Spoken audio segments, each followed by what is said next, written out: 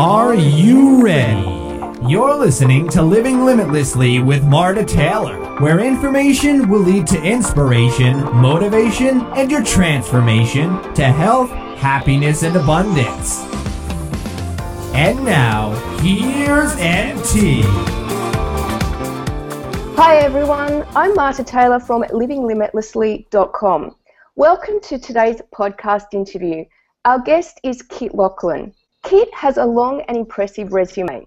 He's been a TV director, he's a qualified massage therapist, he's trained in shiatsu and traditional Japanese exercise, which I can't pronounce, but I'll let him do that, has a background in research, and is the creator and founder of Stretch Therapy. Today, Kit will talk to us about stretch therapy and mobility. Welcome, Kit. Thank you so much for joining us. Thank you. Thank you for inviting me. I'm deeply appreciative. Now let's start with talking about stretch therapy. So can you give us the background of your story that led you to developing stretch therapy? Well, I'll give you the background that actually led to me developing the name. Because what we used to be called, and we operated under this name at the Australian National University for 27 years, where we ran a huge range of classes both in strengthening, mobilisation and stretching techniques. We used to run about 35 classes a week. We had a team of, at the biggest number, we had about 18 teachers teaching for us, all of whom I trained myself.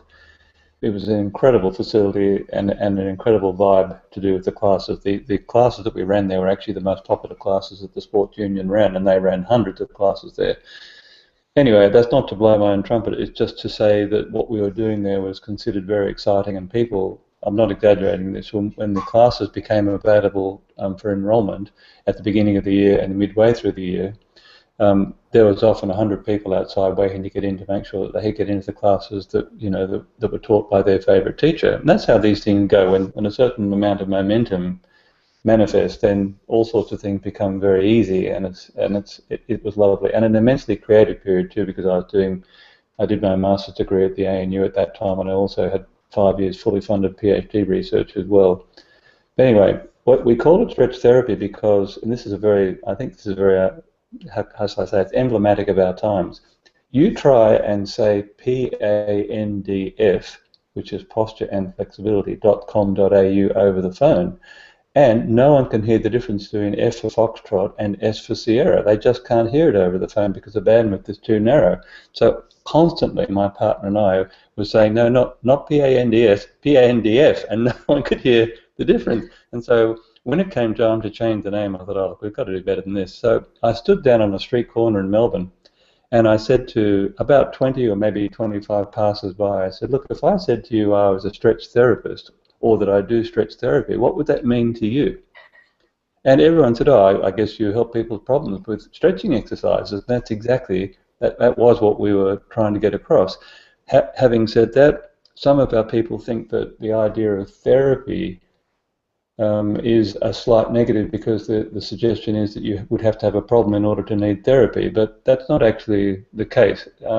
It actually just makes people feel good, and the main reason why people join our classes is because their friend told them, look, I work at a desk all day, I'm an academic or whatever it is that they do, or an IT person, I'm data entering all day, and the highlight of my weeks is to go to these classes because no matter what's going on in my life, when I finish the class, I feel absolutely sensational.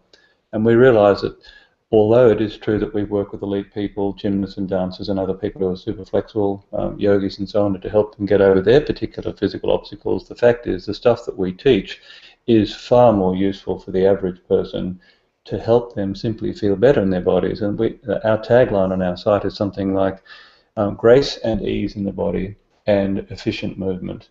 Now, I mean, grace and ease in the body doesn't sound like much of a thing to aim for, does it? Except when you ask people how they're actually feeling on any given day, you find that most people, they've got problems here, or they bite, clench their teeth at night time, or they, every now and again their back problems flare up, or they've got a calf muscle that's not happy when they run. That's what our stuff is about primarily. Yeah, that's very interesting. And actually, I don't think I've told you the story about how I came across stretch therapy, which is a little bit funny, and I almost don't want to admit to it, but over the last, I'll tell you, over the last few years, because I've been practicing yoga probably since early 2000, so 2001. And, you know, as I did my yoga practice, of course, I improved. But I did find that I just got to a certain point where I would stop, because in my mind I had visions of, if I did yoga for so long, I would be able to do the splits. I could never do the splits as a child, but that after I'd done it for so long, that I would be able to do the splits, and that's not what happened. And I even did Pilates at one point. But so what happened is that I just got stuck. I just found that my hip flexors weren't going to go past a particular point, and I did a lot of emotional work on it, etc. And I had in my mind a vision that there must be some kind of therapy where you did yoga and did the yoga poses, because I also find that just because you go to a yoga class and there's a teacher there, especially if they have a large number of people, they're not focused on everyone's individual alignment. So, you know, I would get frustrated with the fact that I couldn't get that attention to align me correctly. So I had this vision that you could do yoga but have a massage therapist who would actually massage your particular areas that were stuck to help you get into that, I guess, stretch into that posture more. And so this was just floating around in my mind for years. And then one day I happened to be watching trashy reality TV, and it was the WWE fighters, or WWF, whatever they're called. It was Total Divas. And one of the guys who's the top fighter, he actually had a stretch therapist come to his house to work on his injuries. And I thought, geez, that sounds like something that's what I've been thinking of the past few years. And so in that minute, I Googled it. It was like, oh my God, it exists. So I Googled it and came across your website and read up about it. Yeah, and then that's how I've started going to the Sydney studio. So it's funny that, how I came about it. But I think what's important for me about stretch therapy is that it does exactly that. It's different to how I envisioned it, about, you know, just standing in a posture and being massaged. And I'll let you talk about the particular technique in a little bit, but it is therapy. We all need therapy, even if people who think they don't need therapy on their bodies, they actually do.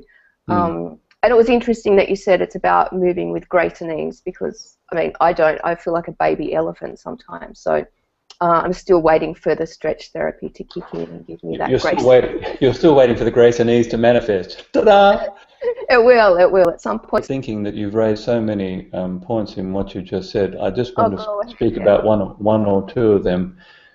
Traditionally, yoga was never taught in a group setting or to more than one person at once. In fact, up until the modern era, and I classify the beginning of Mr. Iyengar's yoga becoming popular, and also Pattabhi Jois's Ashtanga yoga becoming popular, until the modern era, so let's say 50, 60 years ago, traditionally, and for all the rest of the history of yoga, which is probably 4,000 or 5,000 years on the subcontinent, teachers only ever work with one student at a time.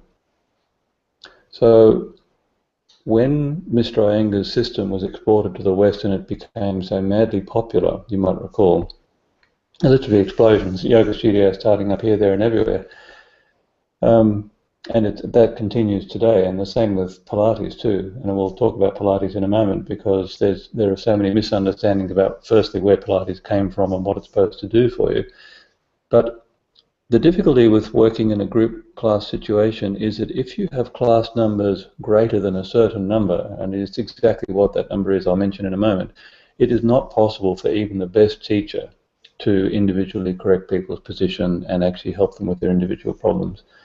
Having said that, what we've done with stretch therapy is something quite different to how normal yoga classes are taught. And when I say normal yoga classes, of course, I'm glossing over, I mean, there are hundreds of different schools of yoga these days, all with their own presumptions and starting points and techniques and so on. And some schools of yoga, as you know, don't do physical postures at all. They do devotional chanting or whatever. But anyway, but leaving that aside, when I talk about yoga and when you're talking about yoga, we're talking about hatha yoga, the physical postures of yoga. In our classes, let's say we're talking about a pose, the tailor pose in Sanskrit is called Baddha Konasana. Let's say we're talking about the tailor pose. Now, in our classes, we have assistance techniques for the Taylor pose that will get people's knees down onto the ground normally in 4 or 5 or 6 weeks. It's really quick compared to how yoga is normally taught. And basically what we've done is we've found that there are various things have to be in play in an individual's body and in a class situation for these, if you like, secret techniques to be accessed. One of them is that the body has to feel comfortable. Now, this might sound truly simplistic, but it's not. For example, in Baddha Konasana, where you have the soles of the feet together and you're trying to get your knees down to the ground, if your knees are a long way off the ground, the groin area feels threatened. And it doesn't matter how hard you push or how much you try and relax, if the body is experiencing physical threat, it will protect itself.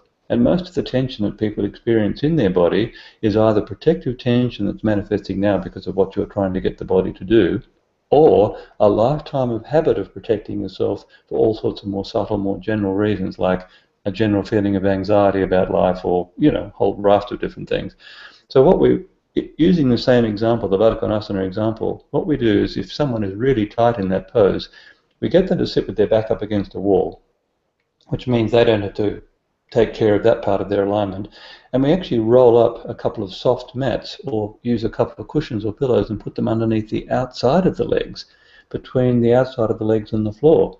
And I've seen this, honestly, I'm not exaggerating this, we've seen this happen on thousands of workshops. As soon as people do that, straight away the legs go down by themselves. Now, it might only be a centimetre or half an inch, or sometimes it's more, an inch or two. And then once we do the contractions, which are our second way of working with the neural system, there's something called post-contraction inhibition reflexes, 3 major neural reflexes in the body. So we do this, we press in different ways and push and pull in different ways, and then we find that if we work with the breath following that, take a breath in, and then gently use the muscles, the actual bottom muscles on the outside of the hips, to open the hips even further, we find that normally people will get in a single session a 2 or 3 inch drop in the height of their knees. And this has amazing effects on the person's psychology, because straight away they can see, oh God, look, the system's working. I can feel, I wasn't able to do that 3 minutes ago, I just couldn't do that, and now look where my legs are now. And the attitude to working with one's own body, which is all driven by the ego, of course, all of a sudden the body's not in opposition to you. It's actually working with you somehow. And what we say in our system is that all the different positions and techniques that we use, they're really just little challenges, little ways of communicating with the body, and if we listen carefully, the body will actually tell us which way it needs to move. So some people need stronger contractions, other people need more gentle contractions, some people need more support underneath the back of the legs, some people need none at all, some people need someone to stand on their legs to get enough force in the muscles to signal to them that they're strong enough to let go of the protective tension which otherwise manifests automatically. And what this does, there's an area of the brain which no one ever talks about but has been written about extensively in the last 15 years, and it's called the somatosensory cortex. When we cannot do something, it's because the map of our range of movement, that is what we've done in the past weeks, months, years, that map, which is hidden to us, we can't see it and we can't directly access it, that map is actually what constrains our range of movement. The techniques that we use, the neural techniques, physical techniques, and psychological techniques that we use are all ways of communicating with that part of the brain. And it's not an exaggeration to say we use muscles, tendons, ligaments, skin, fascia, everything to communicate with this part of the brain so that it gets remapped. And the experience in the body is, oh look, my knees were up here and now they're down here and it actually feels comfortable. That is gold. That's what we do. I mean, it's something that I noticed when I go into the classes, and I think mostly it's because, and it's probably a point that I think is worth you talking about, is the actual contract and release concept, because the minute, because over the years I've had a lot of stress and tension in my neck and shoulders, and that's where a lot of my headaches would come from. And this was part of the reason that I was always thinking about not just my yoga poses, postures, and going deeper into them, but I had, the resistance in the neck and shoulders. So I remember doing one of your videos online, which is on YouTube, and we'll give all the links later. But I remember you talking about, now push against your head, have your head to the side, now push against it and do that little contraction, and then amazingly it just releases and so easily goes so much further. And I think that's the payoff, that you actually can see progress, which I think is what people need to feel like that they're getting somewhere. But then as a byproduct of that, you're getting that feeling of from the release that, I just feel so much better, I feel so much easier, and it's moving so much better. The mantra in our work is no unnecessary tension. Now, of course, if you think about that, and I tend to approach things from a logical perspective because that's my background in academia. I'm an ex-logician. I worked in human ecology for many years, and these two things are very interesting ways of looking at how the body works. Before I make the point that I was going to make, something else has occurred to me, and this might help.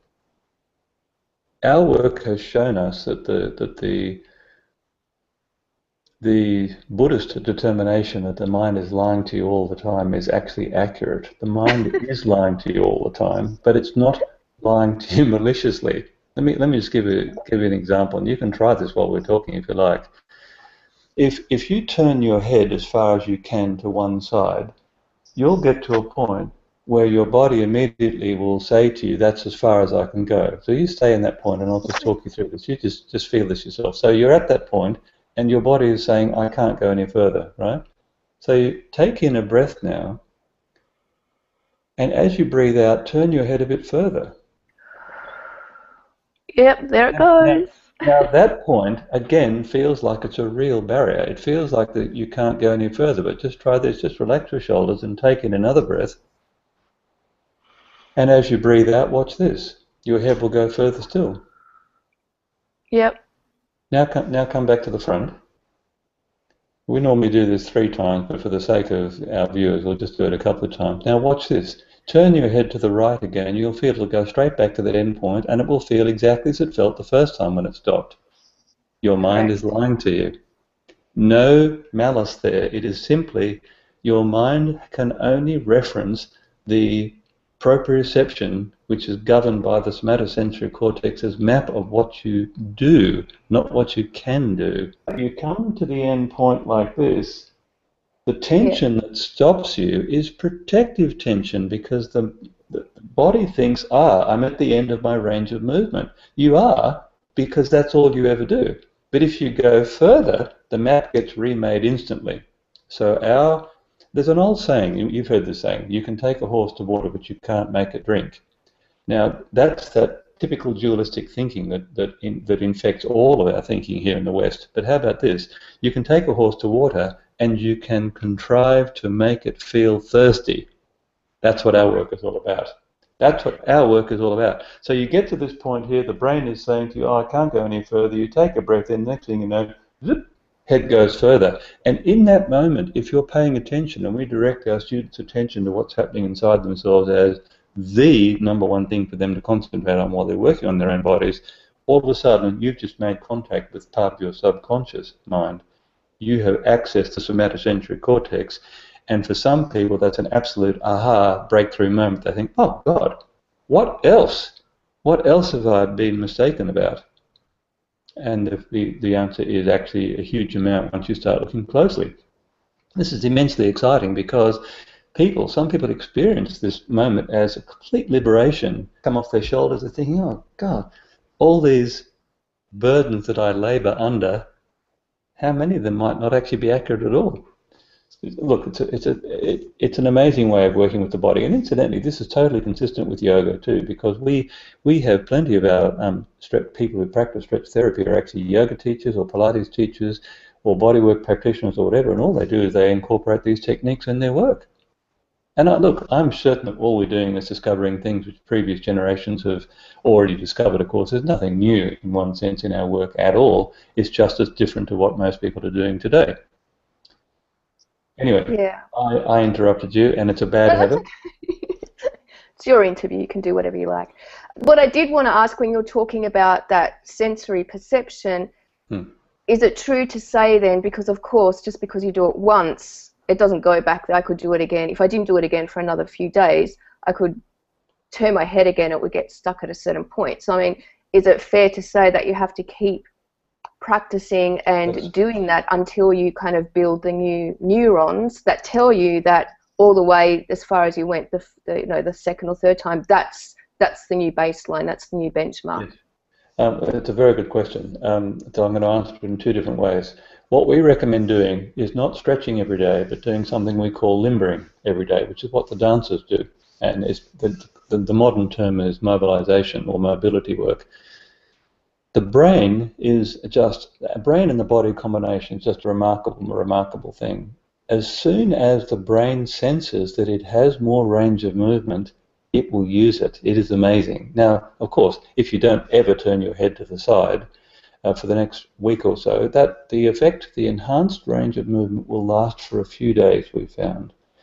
So the short story is, if you use the range of movement within a week or so of gaining the new range of movement, that will help the body to regard that as the new normal.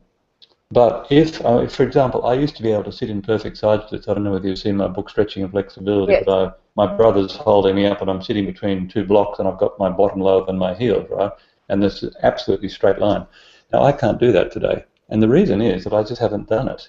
If I want to get it back, and I am working on it, it'll take me about 6 months to get it back fully. About 6 months' work.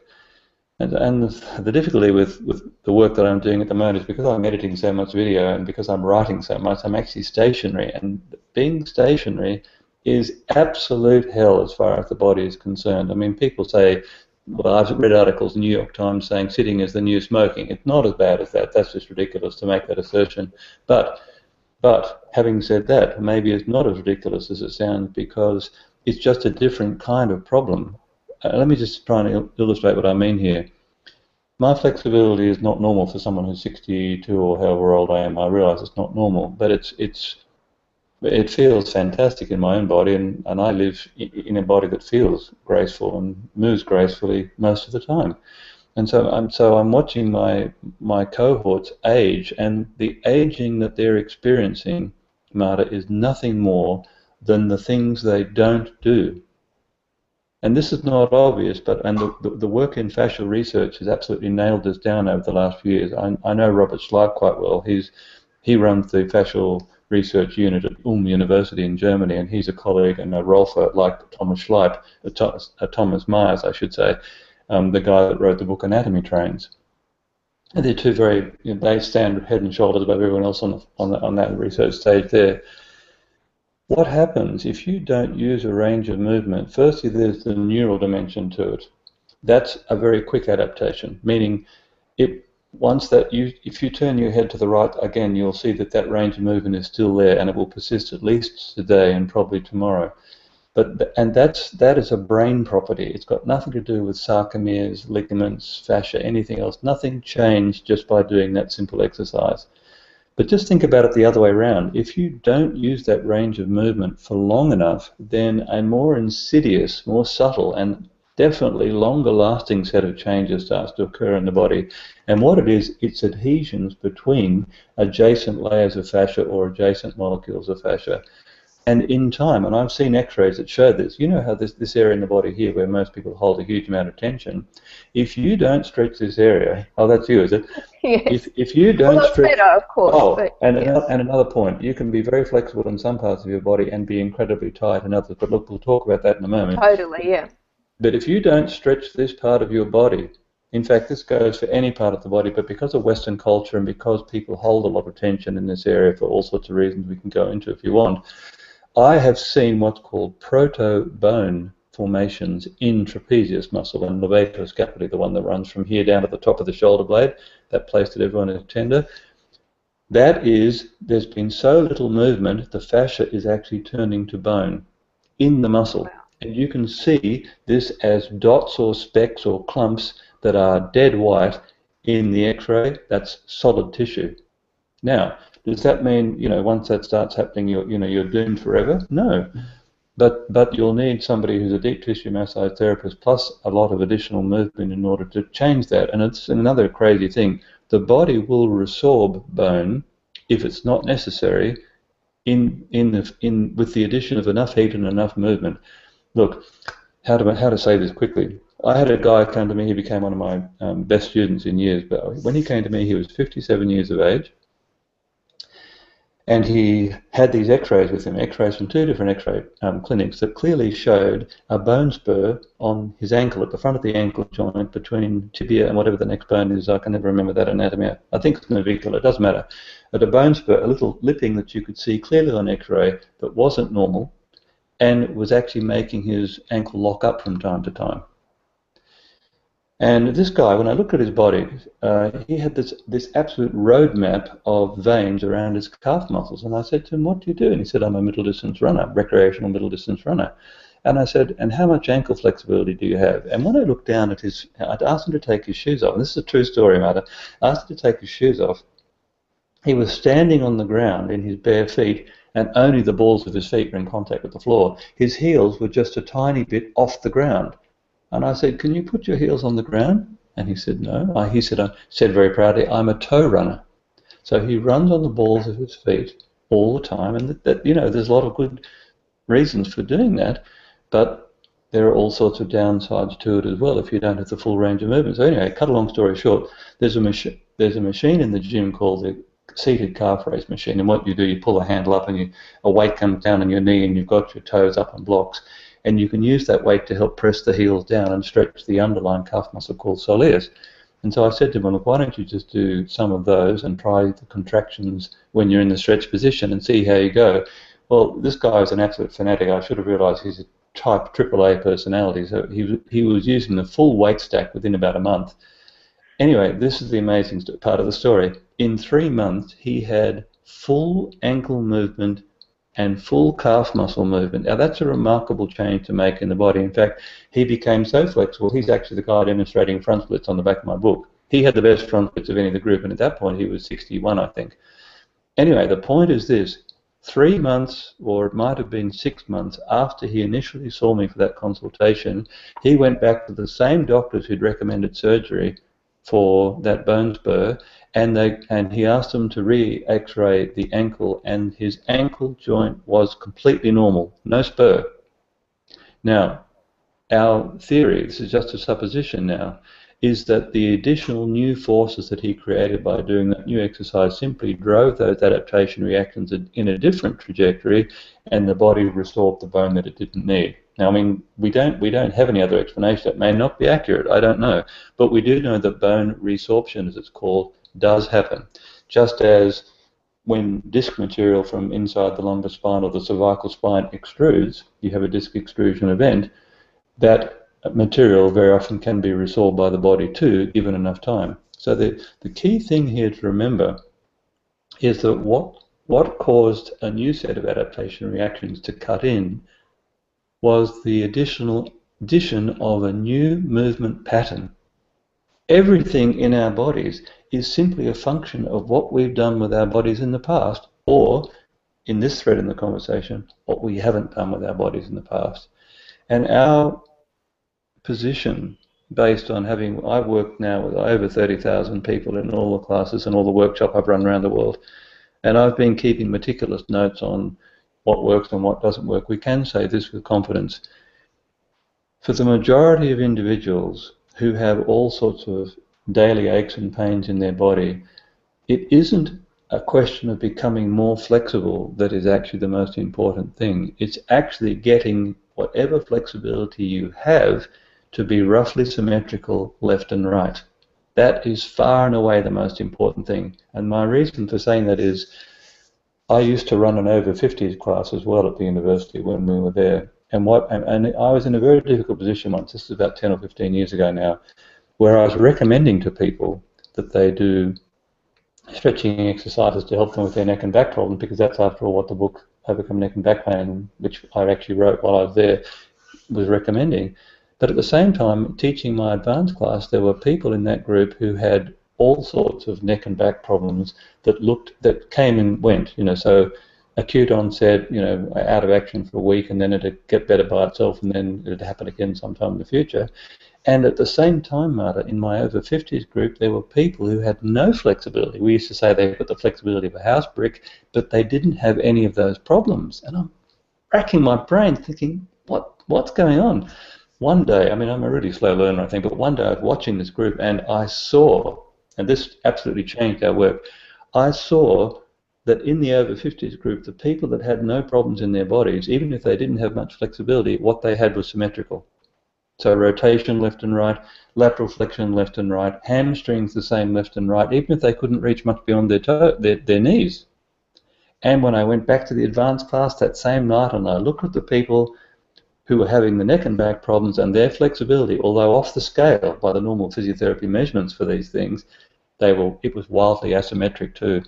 This incredible revelation, because I hadn't read that anywhere, I hadn't seen it written down anywhere. So once we started moving, so for example, if you were doing one of our classes and you stretch your left hamstring and it's the tighter of the two and then you did your right one and it was a bit looser, we'd say straight away, go back and stretch the left one again. Or hip flexors or rotation or anything where there's a left-right dimension to it. And that became one of the things that we did. And over the years, the ensuing years, a huge fraction of people's daily life aches and pains just disappeared. And people would come to me in the middle of a semester. So our semesters were 14 weeks long, so they would have been doing the classes for 6, 7 or 8 weeks, something like that. And they'd say, look, I didn't tell you this when I joined the class, but I had problem X or problem Y. It doesn't seem to be there anymore. Do you think it's anything to do with the stretching? Well, and seriously, Marta, 20 years ago, I didn't know that. And that's where the book came from. The book actually came from, well, the first book, I should say, it came from direct experience, not a theoretical perspective. It was the theoretical perspective I uncovered later. It's a most really amazing thing. So we just basically play with things and we keep changing things until we find something that's effective for the individual. So getting back to the yoga class that I was talking about before, in our class, in comparison to your yoga class, where if the teacher says, okay, everyone do Baddha Konasana now, we might have 3 or 4 different exercises being done, which in previous classes we've given to people who can or can't do, or they've got some particular reason why they can't do the full pose, and they work on the partial poses, what we call the partial poses. And so that's something else that's, I think, unique to our system. We look at, let's say we're talking about a forward bend over 2 straight legs. In yoga, it's called Paschimottanasana. In gymnastics, it's called the pike. In dance, it's called the pike. In diving, I should say, it's called the pike. And in dance, it's called just a forward bend because they're all so flexible. But when we look at that pose, it could be restrictions in the calf muscles that's holding up one person. It could be restrictions in piriformis, so some kind of entrapment of the sciatic nerve holding up the person who's sitting right next to them. It could be one hamstring, it could be another hamstring, it could be lower back, it could be anything in that chain of muscles and fascia between the back of the head and the tips of the toes. And so by the time we get to week 7 or week 8 and we say, okay, forward bend time, some people will go off and stretch their calf muscles, some will stretch piriformis, some will stretch the hamstrings or one end of the hamstring because they've only got a problem at one end and not the other. But here's the beautiful thing. By that time, even though it's only 7 or 8 weeks, people already know their own bodies and they know what their body needs. It's an amazing way of working. There's no recipe or cookie cutter approach in our system. Our whole system is targeted to what does your body need to unlock it, and it can be really surprising. I'll give you a good example. My partner Olivia is an ex-gymnast and she's very flexible, except in that exact exercise that I'm talking about, the forward bend over 2 straight legs. And so she loosened her calf muscles and that got her down a bit further. Her hamstrings were already very loose. But and then one day she's in the pose, and I said to her, and again, I don't know where this inspiration came from, but I said to her, look, where do you feel the restriction is? And she said, look, it feels like it's somewhere in my lower back. And I said, but your lower back is completely straight. And she said, I'm just said, that's what it feels like. So I went over to her, and I just used my knuckles to do some deep tissue massage, some in both longitudinally up and down the spine and crossways out from the spine. I'm not exaggerating, it was 30 seconds of what we now call fascia release, and she put her face on her shins. Everyone in class was just gobsmacked because she was literally this far away from her shins before. And she said, just looked at me with amazement, she said, I've never been able to do that before. So again, for some people, it could be something totally, in our current way of thinking about these things, totally left field. It's not left field at all, of course, because the brain connects all the tissues in the body, and your restriction could be fascial, it could be ligamentous, it could be neural, it could be emotional. We have techniques and I mean, for we're all of connected these. from top to bottom, basically. We are. So, We are. yeah.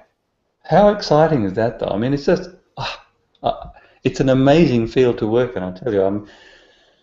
I'm probably even more excited about it these days than I was when I started to understand some of these things. Because our whole thing now is sharing this information with people as widely as possible. As you mentioned, we have 100 and something clips on YouTube. We've got a Vimeo on demand channel, which is that's where we're going to go next with our stuff. It's just the technology allows us now to actually be useful to a huge number of other people now, people we don't even know. That's a wonderful thing, don't you think? Yeah. And I mean, even in my own stretch therapy practice, I've definitely noticed a difference. So, I mean, my neck and shoulders have definitely got to the point now of being more free and easy, and the tension is not an everyday issue that I'm struggling with. Have you done the jaw exercises? Well, I'll get to the jaw in a second because I know that's one of your favourite topics. But I just want to ask you one more thing before we move on to that.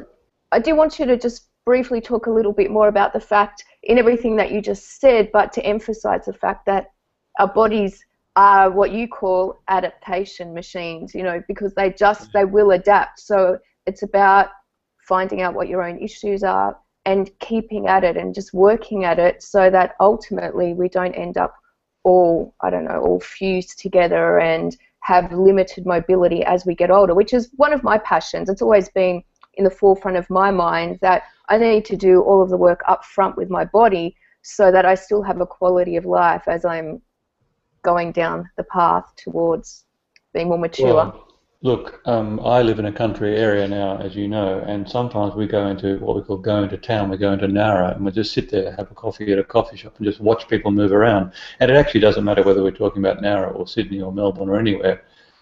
The vast majority of people move with difficulty, and there is zero elegance or grace about the way they move. And just the thing that is always shocking to me is look at the tension in people's faces.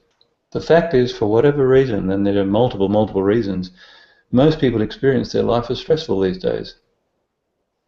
And tension in the body is the direct result of experiencing your life as stressful. And that tension in each of us has a particular pattern. So you have what I call your postural signature, I have my postural signature. The way we express ourselves, the way we manifest in the world, the way we communicate with people is a direct function of this postural signature. How do I hold my head on my shoulders? Am I relaxed? Am I tense? Do I look anxious? Do I project anxiety when I'm trying to ask somebody for something? Or am I relaxed and open? I mean, these are not trivial considerations. They are literally constitutive of the moment-to-moment experience of daily life. Tremendously important things. So we say we start with unlocking the physical body, and the reason we do this is, and I need to make a little bit of a detour here, our medicine, Western medicine, divides the whole human being. Like, for example, I see you, Marta, in front of me. You're a whole entity. There isn't a mind and a body that is a separate thing. However, our whole philosophical system, our system of logic, definitely our system of medicine, is based on the distinction between the mind and the body being a real and concrete thing. And as a result, we have two completely different streams of medicine. We have the stream of medicine that deals with the mental dimensions of being human. We have the streams of medicine that deal with the physical dimensions of being human. Now, we don't often talk about this, but let me just talk about this for a little bit. The distinction is not one that can be maintained the closer and closer you look into the system, because in a very real and concrete way, the brain is everywhere in the body. The proprioceptive system is the extension of the brain, spinal cord, neural system, proprioceptors in all the skin, the muscles, the joints themselves. The body is aware of its position and its state of tension all the time. And in a similar way, this is not obvious, a guy that I know quite well wrote a book called The Body in the Mind. He's a logician, a very famous logician, and what he was able to show was the developmental experience of learning, for example, talks about conceptual schema. His name's Mark Johnson, very brilliant guy. But he talks about conceptual schema, and there's only 7 or 8 conceptual schema. These are things, if you like, they're the furniture of our minds, or to put it another way, how we actually think. So, for example, this is the containment schema. We have something wrapped around it, so that thing is outside that other thing. We have the forward and backward schema, we have the on-top schema, and the rest of them. And all of our thinking is elaborations of those schema, but at their heart, at their base, they are interactions with the physical world. The knowledge that we can't go through things, that we have to go over them or under them or around them. People, even something as abstract as an idea like the general agreement on tariff and trade, I mean, that's about as far away from you would think the body as possible. All of the things that make up our ideas of groups, organizations, assemblies, thinking about assemblies, all of those things are physical metaphors at their very root.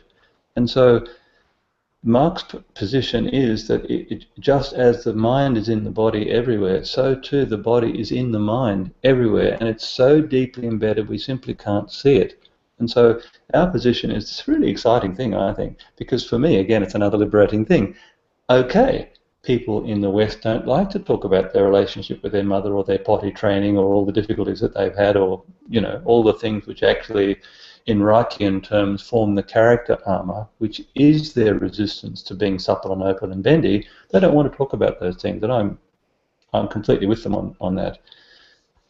So what this is the beautiful thing about the work that we do, is that we know that by doing sufficient amount of work on the physical body so that it becomes more supple, more open, more relaxed, that all of those, what we call mental directions in our, or mental dimensions, I should say, in our being, they are also changed. We are actually giving ourselves more options by being more open, not less. As you become more flexible, as an adult particularly, and I should say as a little aside, people who have been flexible from early years, children or teenagers, they don't actually experience this benefit at all, because they became flexible while not yet conscious. If you become flexible as an adult consciously, that is to say with awareness, where you're actually taking note of the experience of becoming more flexible as it's happening to you, it completely changes your rigidity into softness and openness in time. And so, I mean, look, let me just talk from personal experience. Anger is an emotion that has been a deeply troubling thing for me and the people around me all of my life. Now, at the stage of life that I'm at, and having had the experience that I have had in the past, and I've done a lot of sitting meditation as well, and a lot of lying meditation, and that's all played into it, and we can talk about that perhaps another time. But I'm sufficiently aware most of the time, not always, when I'm tired or this awareness that I'm talking about just vanishes. It always does. But if I'm awake enough and something happens in the external environment, or a thought form comes along that triggers this response to anger, or I should say more succinctly, more accurately, the movement to anger, I'm actually aware of my body organizing itself, preparing itself to be angry, not yet angry. This happens in a split second, by the way. But as soon as I feel that starting to happen, if I'm awake enough, I do this. I just let my tummy, physical tummy, relax completely, because you can't be angry without being tense. It's just not possible. And then I take a breath in, and I just pause with the breath in for a moment or two, and no one even notices that I'm doing this, by the way. It happens on workshops often. And then I'll let the breath out, and I have pivoted, and I've got off the train.